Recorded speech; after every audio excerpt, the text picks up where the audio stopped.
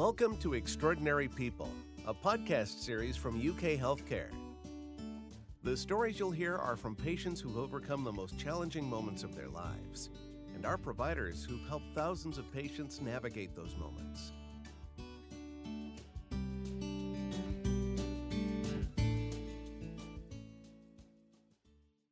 It's one of the scariest things. Have you ever had nightmares that you can't wake up from? You know something's going to get you. And you're waiting there and you're just so afraid. And I've had bouts of where I could not catch my breath. And I just knew it was over. It was one of the scariest things I have ever experienced. Raymond Cloud had taken great care of himself. The former high school and college athlete was able to run 15 to 20 miles a week. He'd been working with a personal trainer who helped him gain about 30 pounds of muscle. He was about as strong and athletic as a 58-year-old man can be. Things were good professionally, too. After 2 decades working in corporate communications for Kentucky Utilities, Raymond was thriving in a second career centered around hotel and event management. Then, in June 2014, his life quickly started to change. I can remember the first incident I had with my lungs, so to speak, is that I was working on a house and property down in the western part of the state, down around Fort Knox in Breckinridge County. And I was going up a driveway. We were doing some renovation, and I just ran out of breath. I just couldn't walk anymore. After an initial diagnosis of sarcoidosis, an inflammatory disease for which the black population is at increased risk, further testing determined that Raymond was suffering from idiopathic pulmonary fibrosis, which causes scarring of the lungs, making it difficult to breathe. The damage is irreversible and, over time, only worsens. At the start of that summer, Raymond thought he was living his best life. By the end of it, his primary care doctor was encouraging him to live the remainder of it to the fullest.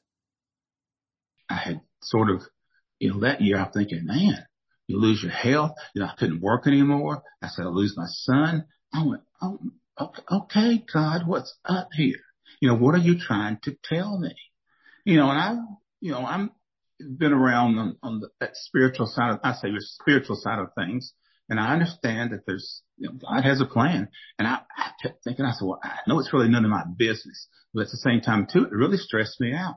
But at the same time, too, I almost took a flip side and decided that, well, since I'm have a death sentence, it's time for me to see the world and do some stuff, So I basically sold my house, took a trip across country with a friend of mine and spent about 10 days driving 5 or 6 days one way and hanging out and coming back, doing something. And we just had a great time. And eventually I moved to Florida for a couple of years. I continued having my lungs looked at. And to be honest with you is that I just sort of not even thought about getting treated for it. I mean, what are they going to do? And I had never considered a lung transplant. I'd never considered that.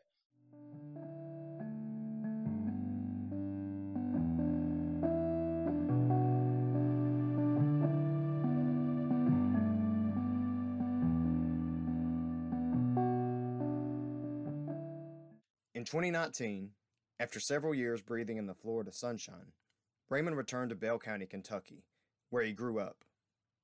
By then, Raymond needed to use an in-home oxygen concentrator to support his breathing. He wanted to be closer to family as he prepared for what he believed would be his final years. Months later, the COVID-19 pandemic halted society and, for Raymond, what remaining social life he'd been able to maintain in his altered condition. It was devastating. I just never imagined getting old. I imagined getting old a little healthier. You could have never told me that I would have trouble breathing, that I would do that. So everything about me just sort of changed.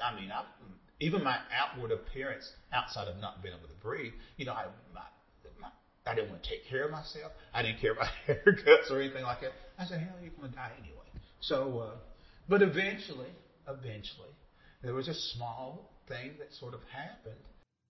Raymond and his wife, who had been living independently, took guardianship of 3 adolescent grandchildren in 2020. Raymond moved from Pineville back to Lexington to help look after them, and as a result started making more visits to a pulmonologist he'd been seeing occasionally at UK Healthcare. And he finally just said something to me about, he said, Raymond, what about a transplant? I looked at him and I said, well, hell, I don't know. I was waiting for you to say something. So he said, do you want me to put you on the transplant list or meet our transplant team? I said, well, that would be fantastic. At this particular time, I sort of come out of a dark place. And I kept thinking, you got these grandkids, and you got to stay around a little bit longer to the best of your ability. So we went through the year of testing, making sure that I was physically strong enough to withstand the surgery. Raymond's prospects as a transplant recipient were significantly heightened by his prior activity level and his gung-ho attitude toward the services provided by the UK Healthcare Pulmonary Rehabilitation Clinic. In addition to offering exercises geared toward improving lung capacity and monitoring patients' vitals, the clinic works with a multidisciplinary team to cater activities as much as possible to each individual treated there. Angela Steele, a therapist who worked with Raymond, has been with UK Healthcare for more than 30 years and helped launch the program. Raymond is such an amazing individual. I remember laughing because you never encounter Raymond without laughing, even though he was so ill and had such difficulty breathing. And I'm sure he saw his future as uncertain. He still had that ability to make people laugh around him and to really work hard. I was excited the first time that I saw him because I knew he had good potential, and I was a little scared because I was just hoping that he would be able to get a transplant before it was too late. They did not offer pulmonary rehab down in the mountains where I sat for 2 years. So I had to either try to get here, and then COVID scared me. So once I got connected with of course it was a referral, the pulmonary rehab, I had no idea. I'm a little cocky, just a little bit. And I was determined that they have set goals for you. You test here this particular day, you see where you are, and they set goals for you. And all those things that they had me doing, I enjoyed them anyway. Now, I did hate that 6-minute walk. So going in there with them and evaluating me overall, blood pressure was monitored constantly, oxygen levels were monitored constantly, heart rate constantly. They took care of me like a newborn baby almost. By the time he was officially placed on the transplant list in December of 2021, Raymond, with the help of the experts at the Pulmonary Rehabilitation Clinic, had increased his lung capacity to 43%, a full 5 points higher than it had been. Raymond expected to wait a while for a transplant. During his time in rehab, he observed others on the transplant list he thought were in more pressing need than himself. Raymond also started to believe that he was working hard for something that would never come to pass. But I kept thinking, there's not only an old black man like me live. I'm not worthy of lungs. I'm old school. And I kept thinking, look, Raymond, you're old, and they're not going to, it won't work for you. It's not going to happen for you.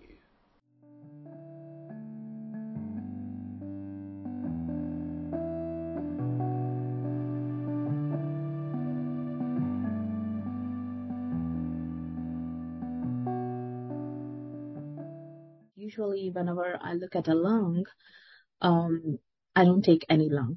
I have certain criteria. They have to go through that criteria. And if I like it, then only I'll take it. This is Dr. Servanti Nandavaram, Medical Director of the Lung Transplantation Program at UK Healthcare. She is a specialist in lung transplant, critical care medicine, and ECMO, an external life support system that keeps the respiratory system functioning. It is often used to support patients prior to lung transplantation. I was going outside to get in my car, lugging that machine, thinking, man, if you could just make it to the car. I was getting to a point now where getting to the car was a chore. and throwing that machine in there on that oxygen tubes and all that good stuff. And I get this telephone call, and I'm down there thinking that, well, it was one of those 8219 numbers, UK numbers. And I kept thinking, well, this is an appointment reminder or something like that. And she said, Raymond? I said, yes. She said, this is Dr. Mandevere. Now, I was stunned because I'd only talked to her once. Only talked to her once. And I said, okay, hello. And she said, well, we need to talk to you about lungs. I said, well, okay, I'll come there. She says, no, we found some. I said, you did what? It was a stutter like that. I said, well, you found some lungs. And I said, well, where are they? She said, well, we need to talk about that. She said, we think that these are great lungs for you. One of the questions that I asked myself is, will I take this to my family member? It's a straightforward answer. Because if I have a question about it, I wouldn't take it. And that's how I tell patients, so that they don't have any doubts or like they won't be concerned. So I have declined many lungs, which I didn't like them because of the quality, the same thing. So when Mr. Cloud got the offer, one of the things is that he had a high risk donor, and that's the reason I had to call him. And I had to go where I need to explain to him, and he needs to give me the verbal consent that he will accept the donor, and that's the reason I called him. And he asked me, hey, what would you do, or like, should I take it or not? What would you suggest? And that's when I said, yes, if this is my father, I would definitely take the lung. I mean, I was real hesitant. Again, I didn't think. Part of my mind told me, you're not worthy. It can't happen this fast for you. And she said, if my father it aged me a little bit. He said, we're in your position, is that I would highly recommend he would take these lungs. And again, I kept thinking, well, look, I need to call my wife and do this. And she said, well, Raymond, we need to know as soon as possible. And I said, oh, Lord. I said, okay, I'll do it. I mean, just like that. Within an hour, Raymond was at UK Albert B. Chandler Hospital. Mentally, he'd prepared himself for a dry run, which is when transplant patients receive a call like he did, but don't end up having surgery. But this was no empty trip. Raymond went under anesthesia on March 18th. When he gained full consciousness 2 days later, it took him a moment to realize he was still alive. It wasn't pleasant. And, of course, I couldn't get out of the bed for several days. So all the basic stuff you would normally do, you do on your own, I couldn't do that. But at the same time, too, I could breathe. I mean, I could breathe. And they'd walk in and my wife would go, wow. She said, I can't believe this. I said, what do you mean? She said, everything's changed about you in 4 days. Your skin color, everything, Raymond. I said, well, hell, when you're deprived of oxygen. I said, most people, I've never seen anybody really die. But to be honest with you, I've seen one or two get choked out before. And yeah, they do change color. So I think I was on that verge with to get choked out. So yeah, we just, and so it was like, all the occupational physical therapy, all that stuff started coming in and working with me. I was stubborn. I was defiant. I was all those things that most transplant people, double lung that I have talked with and went through were. So I wasn't different. While he was admittedly stubborn out of the gate, it didn't take long for Raymond to regain the can-do spirit that helped make him a good candidate for lung transplantation in the first place. It helped to have some familiar, friendly faces pushing him through his rehab. And that's what I kept in my mind. I said, okay, one step, just one at a time. So eventually I start getting to the clinic, and, when I'm better, I start going to pulmonary rehab, where those girls there were just wonderful. And it's just hard when I think about this, it's just, whoa.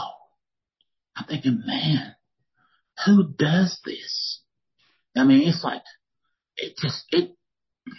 I get emotional every time I think about it, because where I was versus, it's just amazing. And even though I have some rough days and rough times, but pulmonary therapy, I would go at least 2 to 3 times a week, and they were very professional, very familiar with the process, and they took me with the baby steps. But I was also determined and had done a lot of work prior to that. And those girls put me into shape, at least to the point where I felt comfortable. But we cooked while we were there. We played music. We did everything. And they made me feel like I look forward to going there. That was one of the few places that when I knew I had to go, I made sure I got there on time. And if I was ever late, I don't remember it. That was always, as a matter of fact, they told me, said, we don't worry about you because you're always here at least 10 to 15 minutes early. I said, let's do this, And part of it was too, I wanted to get better, with these grandkids. Let's put it this way, there's much more of a purpose in my life, so to speak, because for a couple of years there, I don't think I had one. So, and those women were great. And as a therapist, to me, that's one of the greatest compliments I could receive, because I know my skills. I know, how to progress ambulation if someone can't walk, to get them to where they can, and different assistive devices and that kind of thing. But what really sets a program apart, or a therapist from another therapist apart, is that ability to affect the patient's life. I think, in my experience, in my personal opinion, showing you how to safely use a walker and having you be able to want to walk more and then feel better and then be able to go back to your grandson's t-ball games or whatever, get back involved in your family and in your life, is so much more than just being able to use a walker, and the walker sitting in your bedroom, with your pajamas hanging over it or something. You know what I'm saying? So I really appreciate that. But that's one of our goals, by all means, is not only to affect their physical function, their functional capacity, their strength, their ability to do activities in their home, but to also impact that quality of life and that use of what we teach them, and to change their life for the better. And whatever he did before he got the lung disease, I think that kept him moving, because I think that's the thing for him now. I need to get back to what I was before. And to be honest, he is one of the very few patients who is still wants to go to the rehab. Not many of my patients do that. He's motivated. He's looking forward to do that. So, his perspective towards the transplant is amazing. He took it very well. And as I said, he did had some hiccups. He had some issues in between. He got hospitalized once or twice. He took it very well with a nice smile on his face, doing whatever we asked him to do. And then he got out of the hospital and he got back to his life. So I think having that attitude rather than getting depressed with one hospitalization, it helps patients tremendously. It does help, yeah. And I think whatever the way he lived before, I think that kind of helped him. And I think his goal is to get back to how he was before, especially with his new lungs, which are working great for him.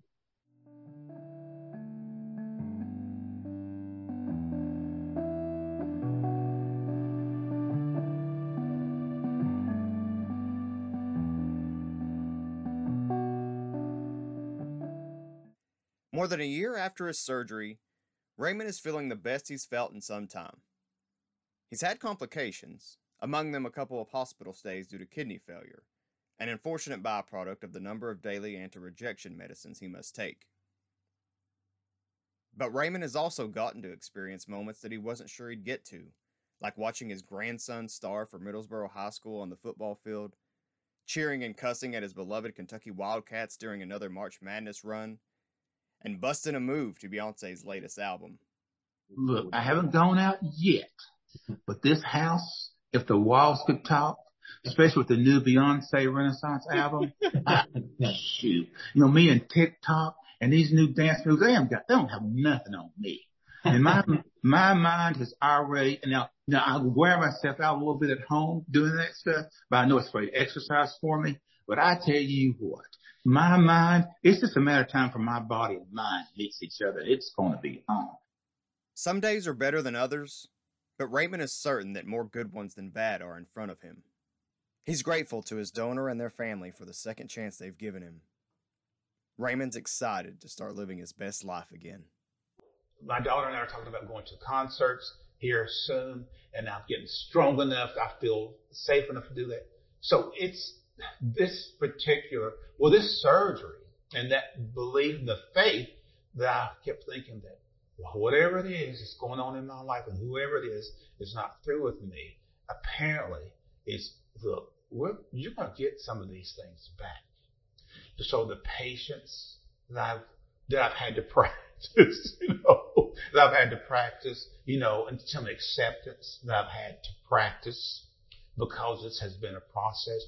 I mean, from 2014 up until now, my breathing decreased to where it's to the point of where, you resolve the fact you're just going to die, and then to the point of where now, look at me, I go, wow. The people around me go, wow. Lately, I've been out 3 or 4 different social events in the last week, and people I have not seen in years say, wow, look at you. Because they remember, the before the transplant and my inability to do certain things. So, yeah, it's one thing is when you have such doubt in your mind, it affects you physically too. And it took some time for me to get back and have some faith that, look, man, it's going to be okay. It's going to be okay.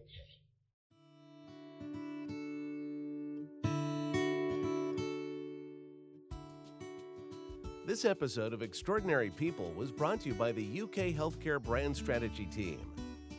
If you were a patient at UK Healthcare and would like to share your story, please visit ukhealthcare.com/stories.